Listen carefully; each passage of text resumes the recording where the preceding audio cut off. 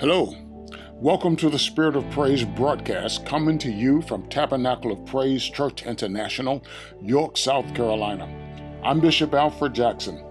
I'm thankful that you've tuned in today. I pray that the message will bless you and impact your life in a powerful way. Again, thank you for tuning in. Enjoy the message. Hallelujah. Come on, let's continue to praise the Lord. Hallelujah. Hallelujah. You know, I have been working on a paper for school, and the passage came to me that had been bothering me for years. Not bothering me, but it's one that really stayed in my conscience, in my psyche, and it was Ezekiel, the 14th chapter. And I wrote my paper on Ezekiel. We were doing a study of the latter prophets. And I did the study, my paper on this particular passage. And I was amazed as to what the Lord revealed through Ezekiel, who was a priest. And he probably was a priest. He was a priest before he went into captivity. And because after the captivity, he was called into the ministry of the prophet. So a lot of his prophecy has a lot of priestly terms in it. But we want to talk today about the heart matters. Hallelujah. Thank you. Hallelujah. I want to give it as God has given to me. Let us pray. Father God, it's in Jesus' name that we come. We thank you for your loving kindness and for your tender mercies. Father, there is none like you. You are God and God alone. You are the creator. You created the heavens and the earth.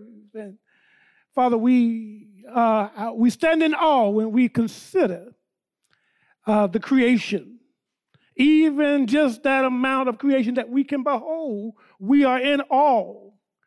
And we thank you that we know that you are all-powerful. You are almighty, omnipotent. We thank you that we know that you are omnipresent. But we also thank you, Father, that you are merciful and gracious. The psalmist say, "Oh, Lord, if you mark iniquity, who can stand?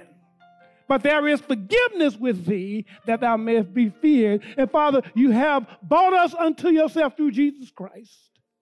So we come this morning to hear, and oh God, and to speak your word. And I ask that you would take me this morning. And as a trumpet, Father, may your word come through me with a clarion sound, that everyone that hear may prepare themselves for battle, may prepare themselves for victorious living. It's in Jesus' name that we pray. We thank you. Amen. I want to confess before I even get started, I call myself dotting every I and crossing every T this morning before I left the house. I put all my stuff together and I said, okay, I'm ready to go. I went and told James, let's go. I always get to the front door and I stop for a minute before I close it because I try to remember, did I leave anything? Got in the car and come on down the road, got in the parking lot and realized that I left my computer in my Bible. Oh, but thank God I got it on my phone. So if you see me squinching a little bit, that's what I'm doing. Ezekiel was in captivity. He was taken with the first group of captives, taken to Babylon because Israel had entered into idolatry.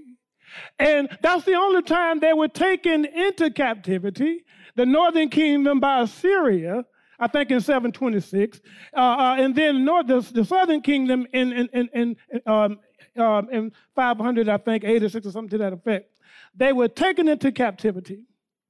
And each was taken into captivity because they had entered into adultery. Well, with adultery come a whole lot of things, come a whole gamut of things. You enter into immorality. immoral activities. And I'm not going to be too graphic, but into things like that. You lie, you cheat, you steal. There's a lot of things that come with entering into adultery.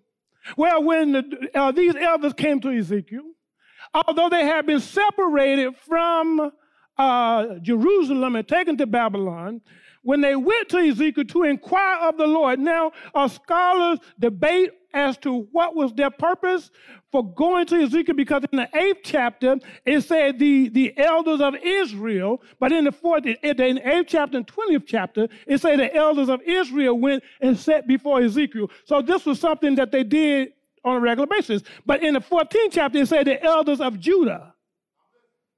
Okay? That tells us something. These particular individuals were coming, and they probably were appointed in Babylon, these particular elders. And as you read the chapter, it appears that they came to get Ezekiel to intercede on behalf of Jerusalem. And the Lord said to Ezekiel something that we all need to take into consideration. He said, son of man, these men have set up their idols in their hearts. He said, should I allow myself to be inquired of them at all? They set up idols in their heart. Now, they had been separated from Jerusalem, so the physical idol was no longer an issue.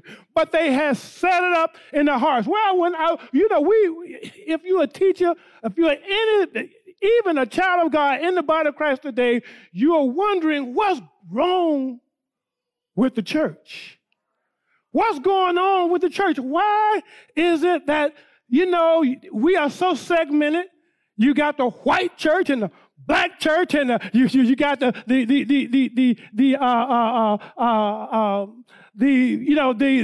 I want to say Hispanic, because they say Mexican, but it's a Hispanic church. It's so segmented. And let me tell you something. God created different nationalities on the earth, but he never meant for us to be so separated from each other. And that's because the multifaceted ideas and whatnot that each individual culture can produce, they come up with. Every culture has something that they're strong in, right? And it all brings glory to God, because one culture couldn't do it. It took a multitude of cultures to be able to bring glory to God. But we have bought into a world system of thinking, talking about idols. Now, see, we're not dealing with physical idols now. We are dealing with ideologies, the way we think. What happened to these people in Babylon? They had been separated from physical idols, but what they did was they sought to syncretize God with the idols of the land. What I mean by that? They adopted the other idols of the land, and they tried to serve God as well. So they tried to equate him with these idols. And God is not going to have it. Now, what's happening today? Today, what is going on is that we have different ideologies, different mindsets, different religions. I've seen on the back of some cars, they have the Star of David and the crescent moon and all of these, and they say, why can't we dwell together? Why can't we coexist? Thank you. Why can't we coexist? Well, simply because our belief system is different. And we can't coexist. We can love you. We don't hate you. You understand? Any Christian that's a true Christian. I'm talking about true Christians. I'm not talking about professing Christians, because these are some of the ones that's bringing the issues into the body of Christ, making the whole body of Christ look bad because they're just professors. They are not possessors. They don't really have what they say they have. And we're going to show today that how you can tell they don't have it. Okay? Because we have bought into this thinking as well. You can't judge me. Don't judge me. And then we get nervous. Well, I don't want to judge. Well, the thing is, the Bible told us to discern them. We know when somebody is not living right. Let me tell you something. Let me give you just a a sign that anybody can see, anybody can be aware of. And that is, if you can sin and do not get convicted whatsoever, you're not saved. A true Christian, a saved person, the one that Jesus Christ have redeemed, and now we have the Holy Spirit living in us, we may sin, right? Because we're not perfect yet. But we're going to be miserable because the Holy Spirit will convict us. You can't continue to live there. You can't get comfortable there. Blessed is the man that walketh not in the counsel of the ungodly, nor standeth in the way of sinners, nor sitteth in the seat of the scornful. When you get to the place where you're sitting in the seat of the scornful, something wrong. In other words, scornful is you turning up your nose at God. You don't take God at his word. You don't think God would do it. See, because a lot of times what we would do is take the mercy and the compassion of God as weakness. And as God is not going to do what he said he's going to do. Now, as Christians, I understand we're living in the time of grace. I understand the grace of our Lord and Savior Jesus Christ. But let me tell you something that even this morning I got up after I have been at the computer getting this, typing this message. I ended up with 10 pages. I'm not going to preach 10 pages. But to show you, I had just got through research, so I had all the stuff in me. But anyway, out of all that stuff I had taped this morning, the Lord shared with me, he said, what Christians need to do is to make sure they're adding. Okay, we want to get saved. We get saved, right? And we want to say, oh, I love everybody. And that is so to be admired, the fact that you want to love everybody. And that's fine. That's what we are. We are lovers. But listen what Peter said. In 2 Peter, first chapter, verse 5 through 11. He said, grace and mercy be multiplied unto you through the knowledge of God and of our Lord and Savior Jesus Christ. According as his divine power, he has given unto us all things that pertain to life and godliness through the knowledge of him that has called us to glory and virtue. Besides this, given all diligence, add to your faith virtue, and to virtue knowledge, and to knowledge temperance, and to temperance patience, and to patience brotherly kindness, and to brotherly kindness godliness, right? And to godliness love. Now, if all these things have to be added before you get to love, that tells us that we are being developed in love. But we got to first develop virtue, patience. All of these things are made up in love. If we don't have patience, if we don't have uprightness, virtue, if we don't try to be understanding to people, see, these are things that the Holy Spirit works in us. It's things that if we're not doing it, as we study the Word of God and get convicted, we are the Holy Spirit would not let us rest until we rest in him and allow him to do his job in us. But let me tell you something. Buying into the world's thinking, what we have tried to do was syncretize God. Syncretism. We have tried to mix God, Jehovah, and I've been calling him Yahweh lately because on my papers, that's what I call him. I don't say YHWH, simply because God or Elohim is just a title for any God. But Yahweh is his name. And I'm not a Jehovah's Witness, I'm just telling you. So even in the King James, they separate when they say Lord is when it's Yahweh, it's capital L, capital O, capital R, capital D. All right? When it's lowercase is master. Lord. Now, so if I say Yahweh, please understand what I'm saying.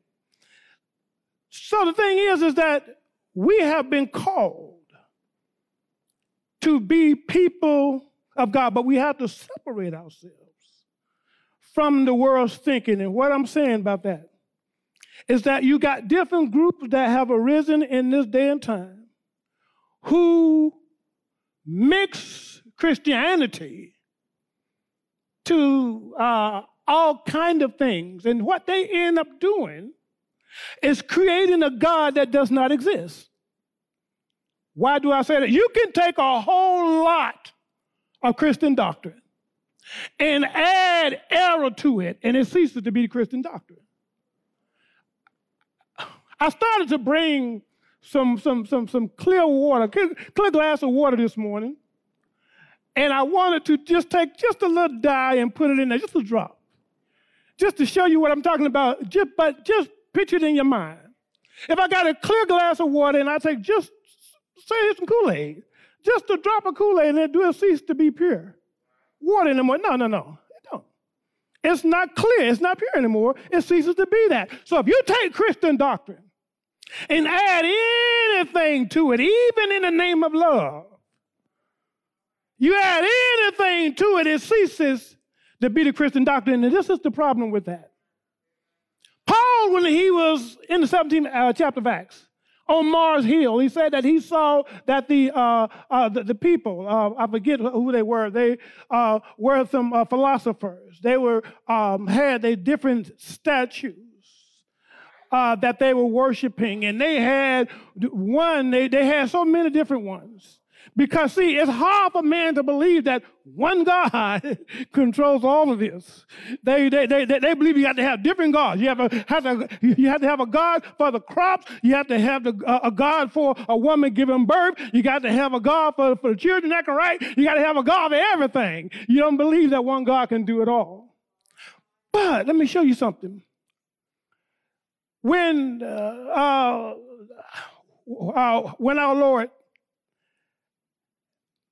has brought us to a place where he's given us understanding to realize, he had to reveal himself to us, right? And once he revealed himself to us, now we know truth from error. But when you take outside thinking, worldly thinking, and try to mix it in, you run into what Paul said it was the unknown God. Listen to what Paul said about the unknown God, whom you ignorantly worship. You don't know how to worship him because you don't know him. So we create a God that we don't know. You say, well, I read my Bible, and the Bible says, yeah, but you added something that's not there. To say that God allows things that he does not allow is a God that does not exist.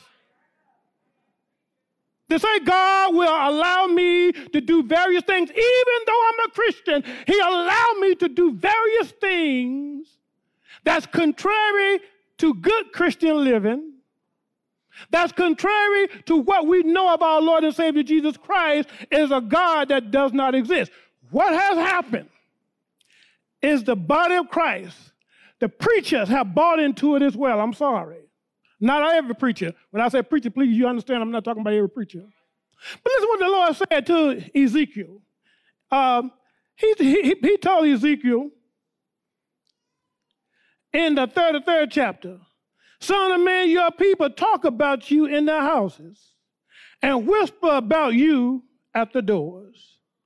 They say to each other, come, let us go and hear the prophet tell us what the Lord is saying. People come to church every Sunday trying to hear what the Lord is saying. Turn on television trying to hear what the Lord is saying. But listen to this. So my people come pretending to be sincere.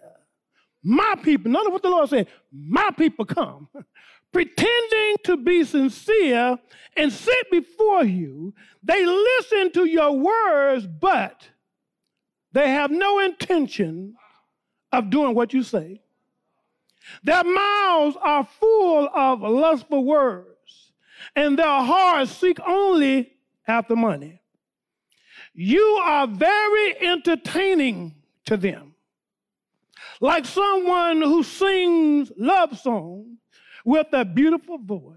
Yeah, you become entertainment. Y'all know a lot of times that when you look on television, you turn on television, that's what you see. A lot of times you turn on the radio. A lot of times, James will tell you, I don't even have my radio on.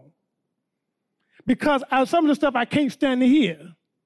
First of all, just like Bishop always say, and it's so true, some of this stuff is not after biblical doctrine. It's stuff that you concocted in your own mind. You understand what I'm saying? When we create a Holy Spirit that are only concerned about your tongue, something wrong.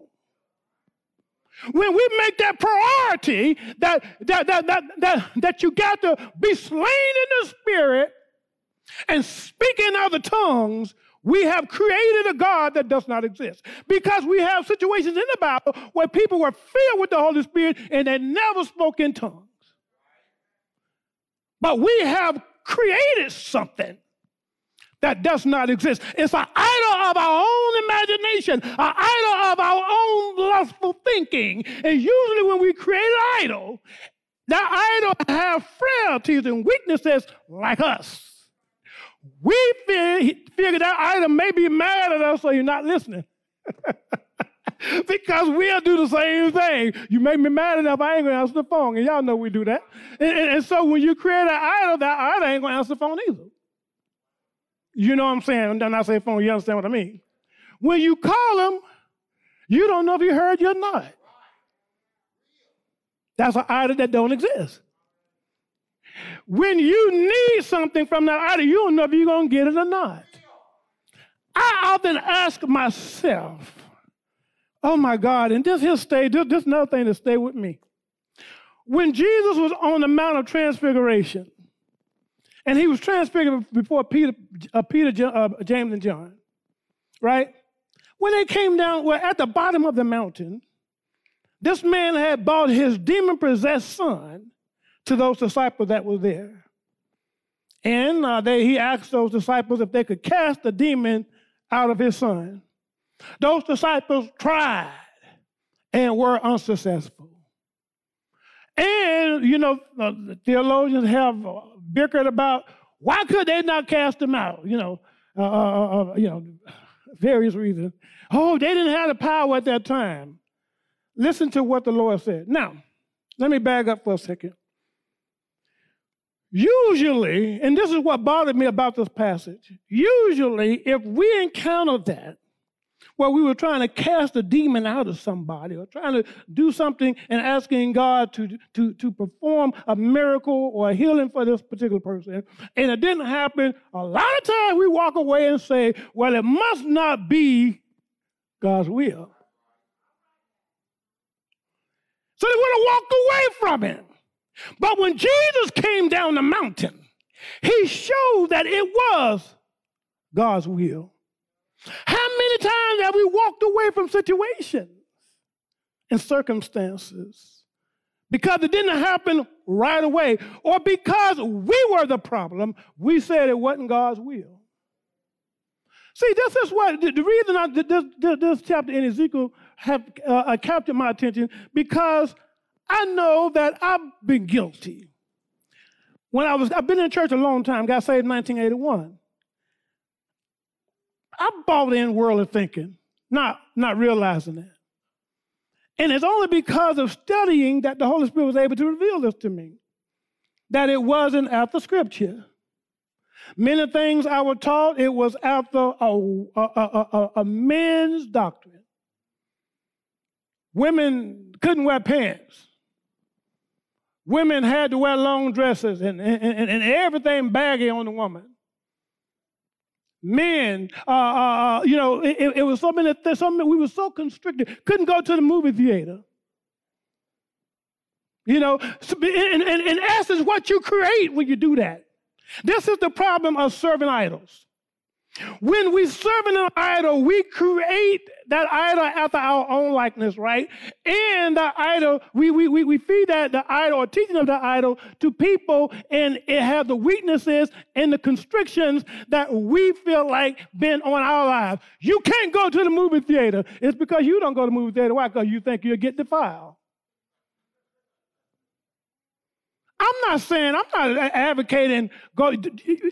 We got to grow up and know what we can look at. We got to know what songs we can and cannot listen to. We have to know this. It's the Holy Spirit in us that teaches us what is right and what is wrong. Don't you know, and I'm not trying to teach this morning, what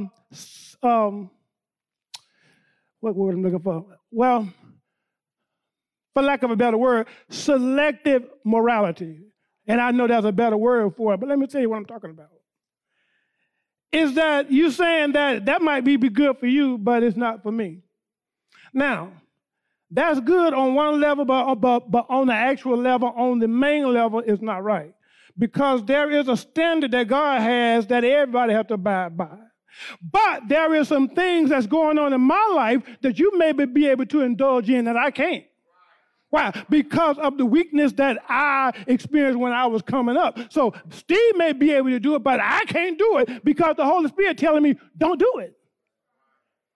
See, we have moved away and we have created babies that don't know how to determine what's right and what's wrong. We don't know how to listen to the Holy Spirit because we bought in worldly thinking. That's why I posted the other day, we got to get back to the God of the Bible and stop this foolishness. That's Old Testament.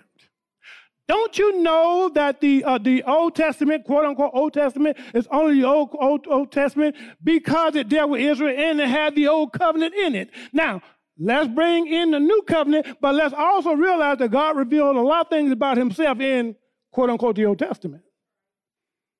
If God said that I'm merciful and gracious, long-suffering, and y'all know I quote that a lot of times because that's one of my favorite scriptures. But if he says that in the Old Testament, just because it's the Old Testament, do that mean that ceased to be? If God said thou should not kill because it's in the Old Testament, do that cease to be? No, it don't. It tells us about the holiness of God. It tells us about what is acceptable and unacceptable to God. This is why the Bible tells us that we have to rightly divide the word of truth. He was talking to Christians. He says to study, not read, to show thyself approved unto God, a workman that need not be ashamed, rightly dividing the word of truth. So that means that there's some division that has to be made, and we have to know what is pertaining to us now and how it's pertaining to us. We have to know what we don't have to keep to be justified, but know that it's teaching us something about the righteousness of God. You understand what I'm saying? So because we get in the New Testament and we bring everything in now because we New Testament saints. Because we have eliminated a lot of the revelation that God gave us about himself. Don't you know that Jesus Christ came to reveal the Father?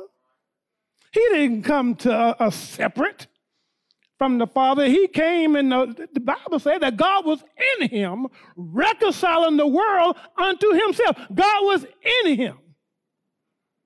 So he manifested to us the true likeness of God.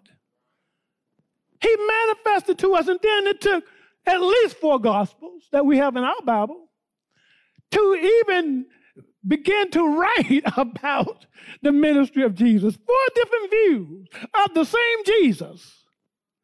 And I'm pretty sure that some more people could have written if the Holy Spirit would have willed it to be that way. Now, some people say, well, there are some more Gospels and they didn't make the canon. I'm not going to get into that right now. But the 4 Gospels that's in our canon of Scriptures, 4 different views of the same Jesus. My God. Listen, all those passages from Ezekiel 14, then 14th chapter, and then from Ezekiel 33, they are different. One, the Lord is talking about the people coming to Ezekiel, and Ezekiel is like entertainment to them. In the 14th chapter, God said he was going to judge the people that inquire because they came with idols in their hearts. Not only he said he's going to judge them, he said he's going to judge the prophets that are deceived, that feel like they got to muster up a word. Because these people come, they feel like they got to give them something, so they muster up something. God said he's going to judge them as well. Now, these passages are different. But, and they have to deal with different circumstances in different situations. but all this happened during the captivity. They both fit under the umbrella of the overall context of the book of Ezekiel. In other words, remember in the 36th chapter, the Lord told what he was going to do, and hopefully I get there. If I don't, I will cut in. You know how some people have a program on TV and they cut in for a special report. I cut in for a special report. Whoo, I feel good this morning. Do y'all feel good this morning? Hallelujah. I was hoping that y'all did so I wouldn't be the only one. All right. Well, we know that Ezekiel was prophesying. He was taken captive to Babylon with what came to be known as Judah, but it was made up of the two tribes, Judah and Benjamin. The elders came to Ezekiel, they came seeking, and like I said, we can only surmise what it was that they came for. And if you read, it's like in the context, it is an indication that they came to get Ezekiel to intercede on behalf of Jerusalem because they love Jerusalem, right? And so the Lord told them, he said, though Job, Noah, and Daniel was in that city, they can only spare themselves. This is how upset the Lord was with them. He said, though Job, Daniel, and Noah was in, and I can't remember the order. I don't think the order really matters.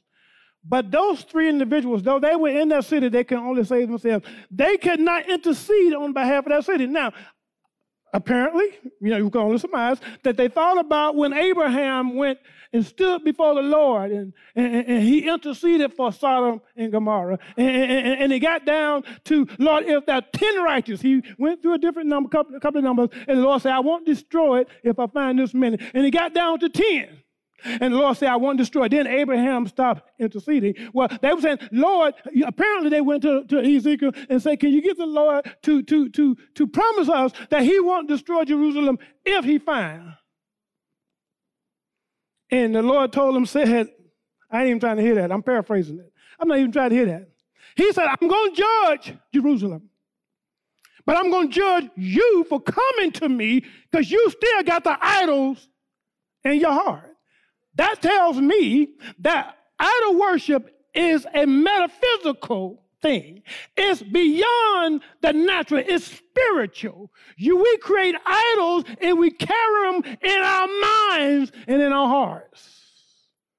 It's the way we see the world based on our idol. And listen to this, and I'm here up, so I want to get here. I read a book by an author by the name of G.K. Beale. One of the best books I've ever read before because it really shook me to my core. And in the book, it says that we become what we worship. We become what we worship. And what he was saying there is that from Psalms 115, I think it is, it talked about the idols being gold and silver and wood and the work of men's hands, and say that they can't hear, they can't speak, they don't have understanding, they can't walk. But listen to what the psalmist say, all who make them are like unto them. All who make them, let's go back a little ways to the book of Exodus. When the children of Israel came out of Egypt, and from his memory, Aaron created an idol made of gold and said, Israel, this is the God that brought you out of Egypt. Notice after that, the Lord referred to them as stiff-necked, like that idol. Like that idol that you are worshiping, you have become stiff-necked. You're blind. You're dull of hearing. Idols can't hear. Idols don't have life. We wonder why people sitting up in the church dead. Could it be because of the idols that we have in our hearts and in our minds? We have no life because the idols don't have life. Idols can't give you life. So we go week throughout the week and we give God no attention whatsoever, and we give all our attention to the world system, and the world system cannot give us life. So we are dead, but yet we are Christians. The Lord told the church of Laodicea, he said, I know your works, that you have, that you profess to be alive, but you're dead. He said that you are poor, wretched, miserable, and blind. This is what he said to Christians, saints. You are blind. Why? Because of what you have worshiped. It was the ideology that they were living by. And listen what the Lord said. This is the church. The Lord said, behold, I stand at the door and knock. You are having church. You are having worship service. But I'm not in the midst of it. God came to dwell in the midst of his people. But the Lord is not in the midst of this ideology that we have encompassed the world thinking into it, and we call it the God that brought us out of sin, and it's not him. It's something we have concocted, and it allows us to be evil. It allows us to be wicked. It allows us to do sexual immoral things. The God that we have created allows us to do whatever we want to do because we've created that God after our image and after our likeness. And the Lord said, I won't hear you. He said that the children of Israel has set up stumbling blocks before their face. Isaiah said that the Lord's hand is not so short that he can't save, and his ear is not so dull he can't hear, but your sins and your iniquities have hid his face from you that he won't hear you. It was what we are doing. That God don't want to hear us. He can't hear us. He can't hear us. He can't get past our iniquity. What is iniquity? Don't you know that there was no offering in the Old Testament for iniquity? It could only be dealt with on the great day of atonement. And the high priest had to take the scapegoat, lay his hand on the scapegoat, and confess all the sins and the iniquities of Israel. And that scapegoat then took those iniquities off into the desert, took them off into an uninhabited place, and died. That's the only way iniquity could be dealt with. But in Christ, iniquity has been dealt with. Iniquity is that thing that we know is wrong, but we continue to do it. The world may not see me. The church don't see me. I come and I lift up hands. I say hallelujah. I dance. I do all of that. But if I regard iniquity in my heart, as somebody says, the Lord won't hear me. We need to stop trying to force things that's not, you can't be forced. You can't tell people God hear you when you know they're wicked, when you know that they're not living right. And then we ourselves, when we know we're not living right, stop saying that God hears me. I am tired of hearing this mess. And you hear it a lot of times on television. I heard some church people do it. If something have already transpired, let's say, you and this is a very cruel analogy, but I don't want to get too graphic, all right? You in the back room. You hear something knock over in the kitchen. And you say, I pray that you haven't knocked over. We say, well, the problem with that prayer is too late. Yeah, okay, let me confess something here, right? Sometimes I look at Maury, right? I look at Maury, and these young girls be on there, and Maury say, do you think such and such, or, it's the daddy? I've been praying all night. I hope so. It is what it is. Either he is or he's not. All your praying ain't going to matter. When the election had happened, people, I prayed that God, and then they thought it was a mistake. They're calling for angels from all over the place. It is what it is. All that praying is a way. See, we done bought into the world's thinking. That praying, we done made a mockery of prayer.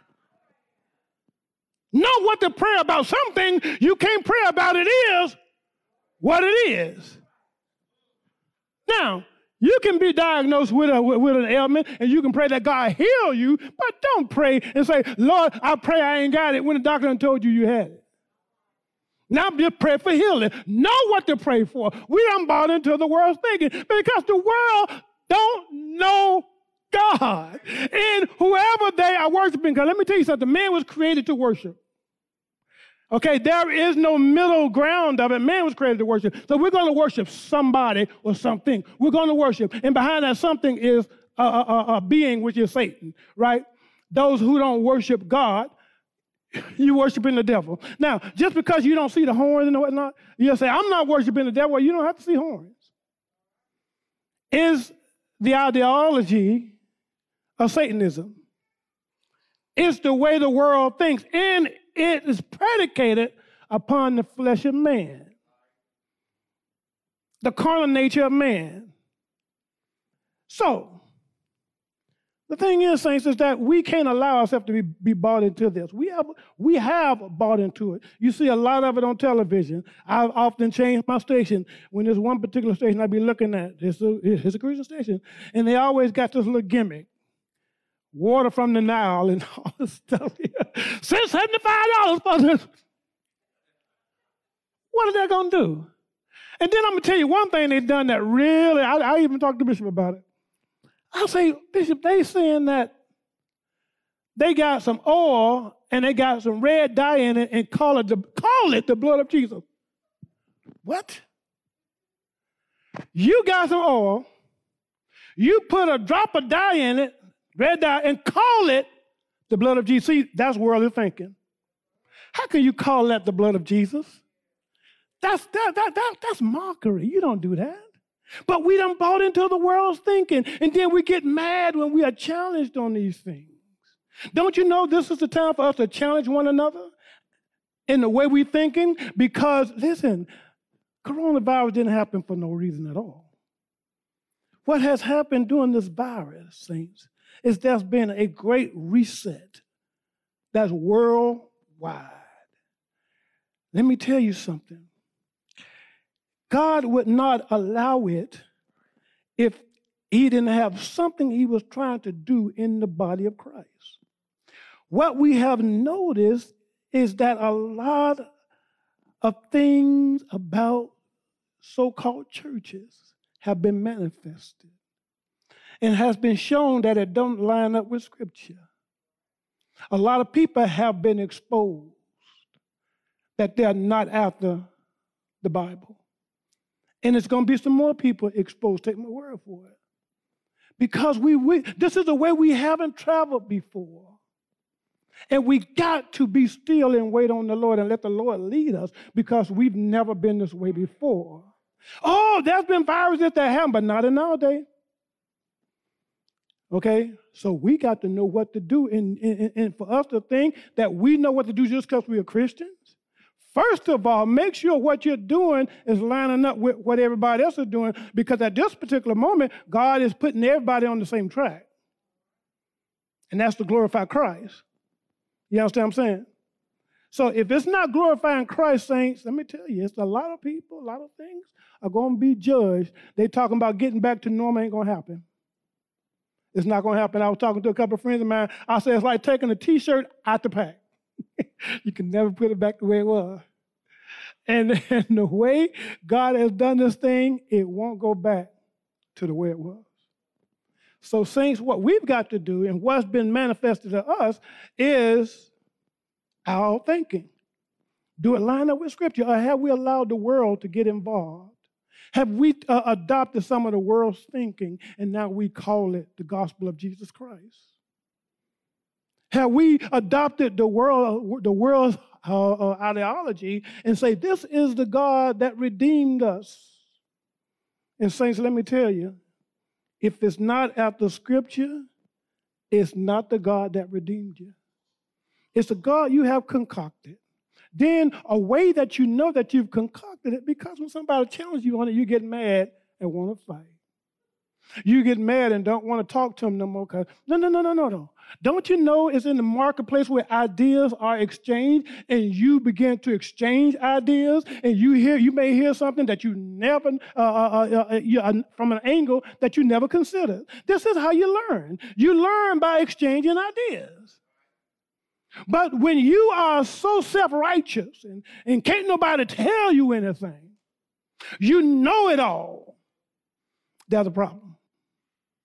Especially when it's not lining up with Scripture. Now, let me tell you what has happened here. Because I didn't have my computer, I was actually preaching out of my heart what the Lord had really placed in my heart, because I had this in my heart. But so I'll be jumping back and forth here, but I'm still talking about items of the heart. Heart matters. And I would have said the heart matters, but I wanted to do a play on the word heart matters.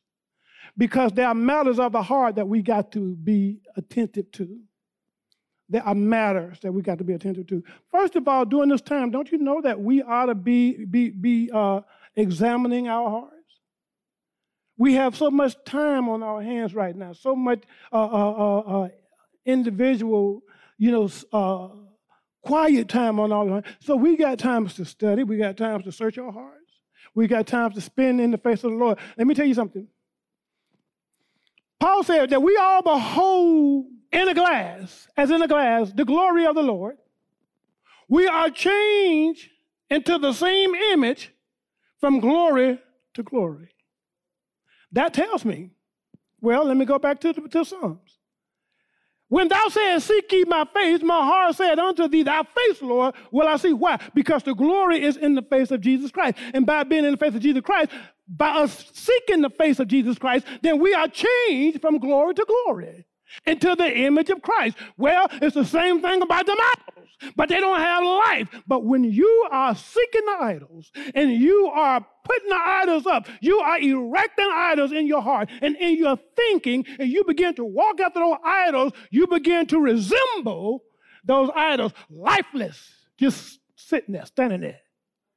No life whatsoever. Say amen. Clap your hand. Say hallelujah. Nothing. Why? You're resembling what you worship. Because the joy of the Lord is our strength. Christians ought to have joy. Paul said that the fruit of the Spirit, he named the fruit, love, joy, peace, long-suffering, gentleness, faith, meekness, temperance. Well, one of them is joy. Right? The kingdom of God is joy and peace in the Holy Spirit. The kingdom of God. Joy. So, if anything, we ought to have joy. If we don't have joy, we have to ask ourselves, have we been seeking God? Now, Elder, are you saying that we got to stay on our knees 24 hours a day seeking the God? No. I'm not mean that. I don't mean that. What I mean, this book of the law shall not depart from thy mouth, but thou shalt meditate in it day and night. By doing so, thou shalt make your way prosperous. Meditate. The beginning of the former prophets start with meditating. The beginning of the writings in the book of Psalms 1 and 2. Blessed is the man that walketh not in the counsel of the ungodly, nor standeth in the way of sinners, nor sitteth in the seat of the scornful, but his delight is in the law of the Lord, and in his law do he meditate day and night. So Elder, are you saying that I got to be thinking Scripture all the time? No, I'm not saying that. I'm saying eventually everything you do is going to have Scripture involved in it. If it don't have Scripture involved in it, it's going to convict you. What you mean by that? Even when I'm at the movies, if I'm looking at a movie that is not wholesome and don't have a good message, it's going to convict me. Why? Because the Word of God is in me.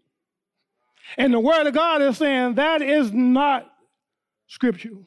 I can see a movie, a Christian movie, a movie that's created about the Lord. It could be about the Israelites being taken out of Egypt. It could be any of that, and if they get off, it ought to mess with you because it's not after Scripture. Because now the Holy Spirit is in you, and the Holy Spirit, everything you do.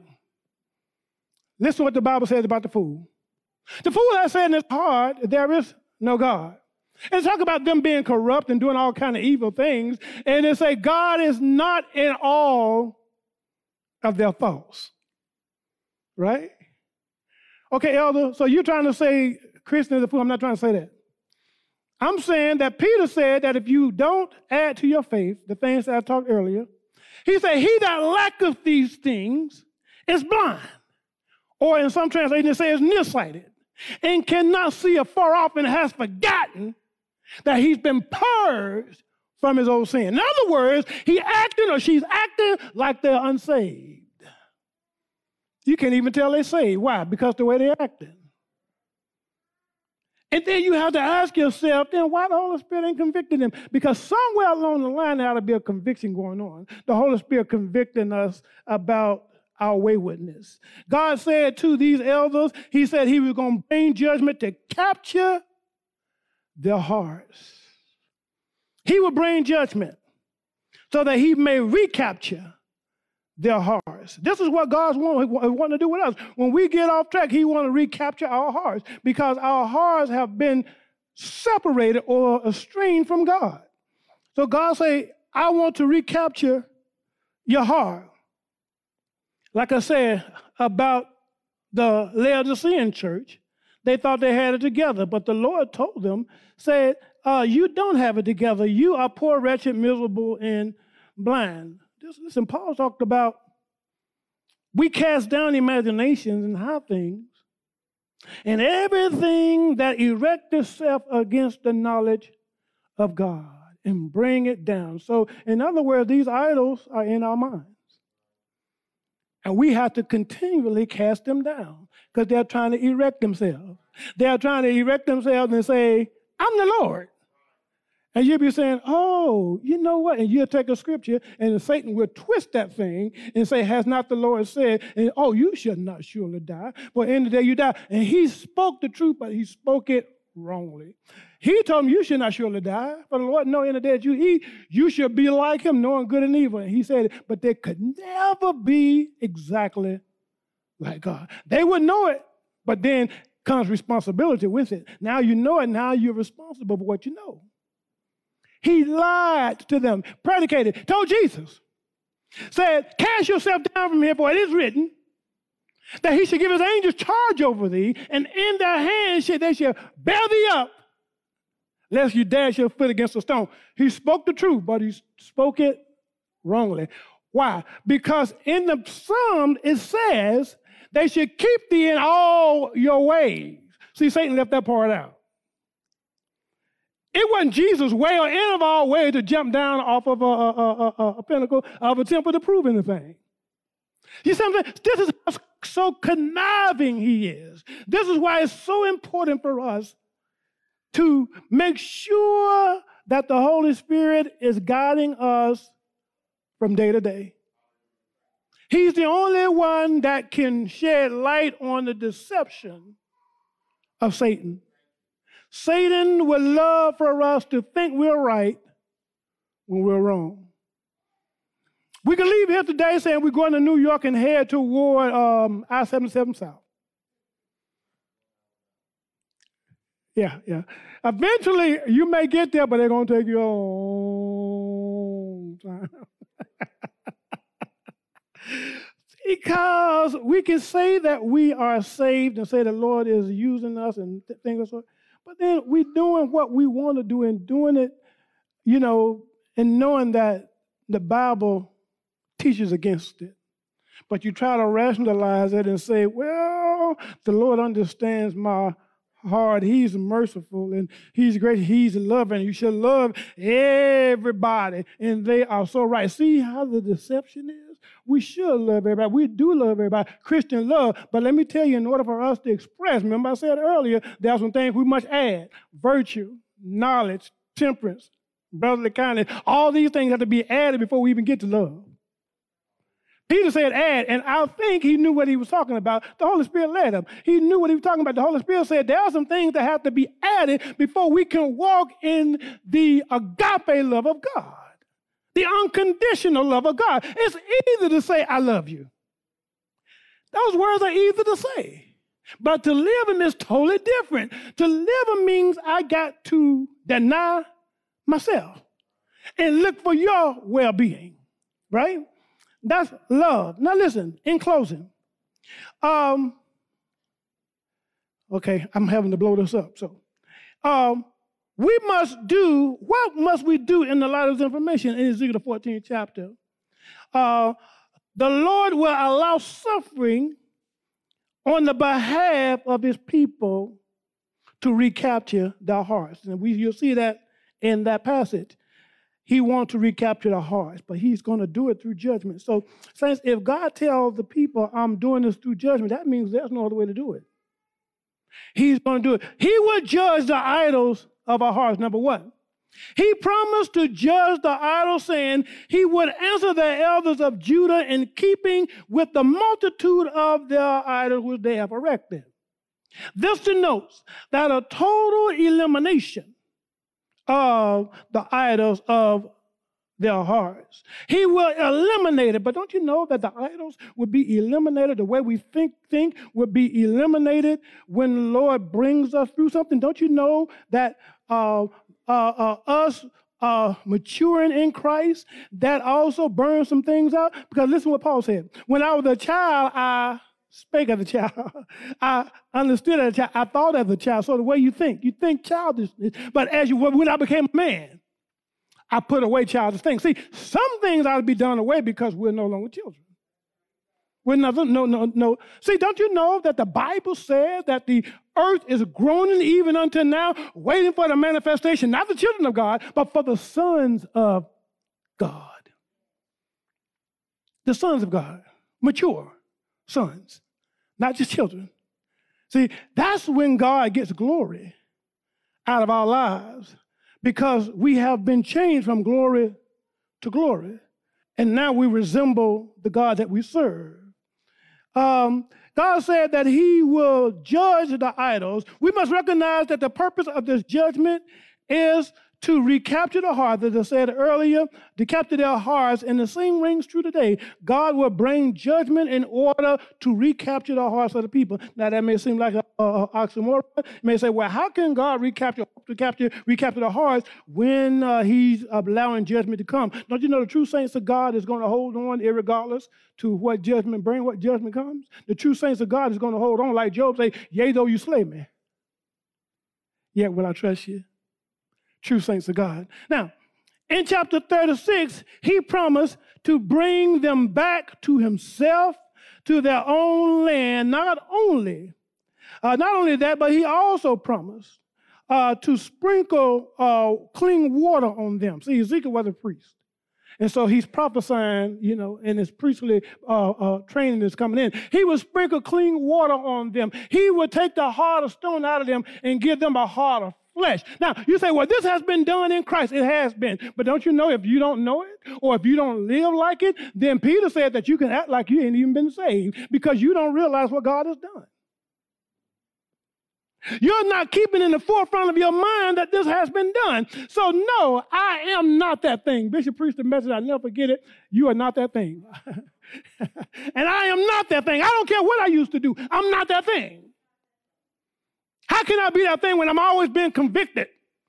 When I indulge in that thing, how can I be that thing? Well, because the Holy Spirit won't let me rest. I'm not that thing. I got to get who I am, get where the Holy Spirit has for me to be, so the Holy Spirit will no longer convict me about it. I got to get where the Lord wants me to be. Right? We must realize that this has been done for us. God has given us a new heart. Notice what God said to them first in the 36th chapter. He talked about sprinkling their hearts and giving them a new heart and whatnot. But then he talked about the physical needs. And then I will restore you to your land. and I will restore your cattle. See, God is going to deal with the filth. Read it for yourself. In the 36th chapter, when God said, I will give you, and this is what I would do, he talked about the spiritual things first, and then he talked about restoring the physical things. So don't you know that the physical things that God wants to be a part of our lives, he wants to give us, he can't give it until he deals with the spiritual part? And what I mean by that, saints, is that we are constantly in the process of becoming like him, constantly in the process of becoming. And when we cease to be in that process, we have to ask ourselves: is it because I've taken my eyes off of him, and now I'm no longer being transferred, being changed into his likeness? I have taken my eyes off him, and now I am resembling something else. Now I am resembling a dead idol, an idol that can't give me anything, an idol that allows me, because it's out of my own imagination, it allows me to do what I feel like I want to do. If I want to have sex out of wedlock, my idol allows me to do it. This is the Lord that brought you out of Egypt, but guess not, it's not him. My idol allows me to go after the same flesh. Guess what? It's not him. It's not him. It's something that we have concocted in our own mental thinking, our own minds, and called it God. And saints, let me tell you something. If anything that God is judging right now, it's the idols. God said that he is going to purify unto himself a people, right? And he's going to bring them unto himself without spot or wrinkle. So what that tells us is that in order for that to happen, that there has to be a judgment. There has to be a sanctification. This is what it's talking about, a sanctification process that will bring out what God wants to bring out in us. Don't you know that a grape cannot give forth its fragrance, or orange cannot give forth its fragrance until it's squeezed? Until it's been bruised. If it's been bruised, you can smell the aroma of the orange. And don't you know, many times, we cannot give forth the aroma that God wants to come out of us unless we allow him to bruise us. But we run from bruising into the gods that we've created in our own minds. There's a danger, because this once saved, always saved. You have to go back and re-examine that, because I don't think it's true. I think true saved people won't walk away from God. You may walk away, but you're going to be convicted. So let me rephrase that. You may walk away, but you're going to be convicted. And you'll find yourself miserable. And you eventually come back, or a lot of times people end up dying, saved, but you end up dying in that wayward state. But people who don't have conviction about sin, you have to ask yourself, am I really saved? Or did I go to the altar and receive the idol that don't exist? Hallelujah. Okay, I'm going to stop right there. Thank you for bearing with me this morning. Had to use my phone. My son came in with my computer, but it was too late. I had started. The train was already on the track. Hallelujah. Again, like I say, we want to just thank God for allowing me to be here. Thank God for our Bishop Jackson, for in his absence, our First Lady, all our elders and ministers. We want to open up right now the altar, even though we don't use the altar right now because of COVID. But anybody who wants to come, in your heart you come, even online. Whenever you may look at this in your heart, if you want to receive Christ, that's where you do it in your heart, okay?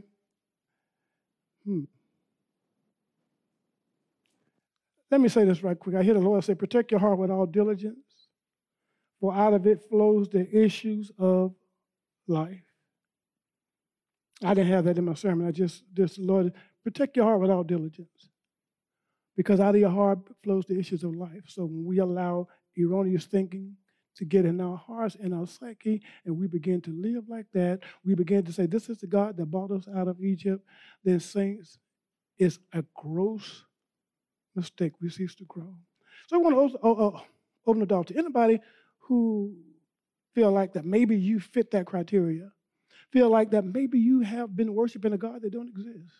You thought it was the God of the Bible, but let me tell you something. Get in the Bible study somewhere, and let's learn about Christ. But if you want to receive, we want to open up the altar this morning, and let us pray with you this morning, all right? And then we'll pray for those who have never received Christ, right? We want to pray for them, but first let's pray for the ones who are Christians, who have lost their way. Let's pray. Father God, it's in Jesus' name that we come this morning. Lord God, your word is great, and you are great and mighty to be praised. We honor you. We reverence you. We say, God, have your way. You are the only true God. And we ask that you would forgive us this morning, any that's under the sound of my voice, who have allowed the world's thinking to infiltrate their minds and the way they live, and they have bought into it, and they are now attributing things to God that is not of God. We ask that you would forgive every sin, and as you have in Jesus Christ. We acknowledge our sin, Father. We ask that you would have your way, be merciful unto us, bring us back unto yourself. We yield ourselves afresh unto your God, and we, Holy Spirit, we yield ourselves afresh to you. Have your way in our hearts. Be glorified, Lord God, in us, in everything we do, in our minds, in our hearts, in our actions. In Jesus' name we pray. Amen. Now we pray for any that have not been saved. You never received Jesus Christ as Lord and Savior. Some of them are what they call agnostics. They may say, well, I don't have enough knowledge. I don't have enough understanding to say that Jesus is Lord. Or some that for up until now, you may thought that there was no God, right? Or some who say that I'll give my life to the Lord when the time is right. Let me tell you, the time is right now. It's right now. Tomorrow is not promised to us. So we're going to pray that you would yield your heart to God and that the Lord will receive you at this particular time. Father God, it's in Jesus' name that we come. We lift up all that's under the sound of my voice who've never received you before. We know, Father, that the world lies in wickedness, as John said, but you have given us light and life. We ask that you would receive, Father, everyone who acknowledge that they are sinners. Acknowledge, oh God, that they have not become a child of God for whatever reason. They acknowledge that, and they repent of that today. We ask that you would repeat after me. Lord God, I understand that you have died in my place through our Lord and Savior Jesus Christ, the perfect sacrifice. Now, Father, we ask that you would accept me into your family. I acknowledge my sin. I acknowledge that I am a sinner. Father, save me. Holy Spirit, fill me. I renounce my evil tendencies. I renounce the world's thinking. I renounce my involvement in any wickedness of any kind. I renounce it today. In the name of Jesus, Lord, I receive you as my Lord and my Savior. I believe that you died. I believe that you were buried. I believe that you were resurrected.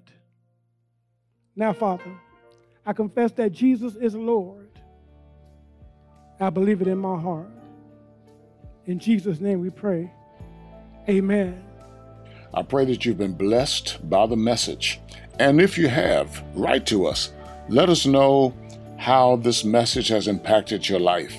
or if you've made a decision for Christ today to follow Jesus as your Savior and your Lord, write to us and let us know that as well, and give us your information so that we can follow up with you. You may write to us at Tabernacle of Praise at msn.com. That's Tabernacle of Praise at msn.com. Give us your email address or a way to contact you so that we can follow up with you. Also, we would like for you to sow into this ministry. If you've been blessed by this work, by the preaching of the gospel and the teaching of the gospel, and you would like to help further this cause, we're not just preaching here in the United States. We are preaching around the world. Through this podcast, our messages are being heard in many places around the world. We are actively working in 8 countries in the world, on the ground in Liberia, Malawi, Burkina Faso, Ghana, Guinea, Kenya, and Dominican Republic. So if you'd like to help us in this work, feel free to sow a seed to help further the preaching and teaching of the gospel of Jesus Christ and the expanding of the kingdom of God. If you would like to give, go to topraise.org/give. Again, thank you for tuning in. Thank you for listening. Continue to pray with us and for us as we continue to spread this gospel of Jesus Christ around the world. God bless you.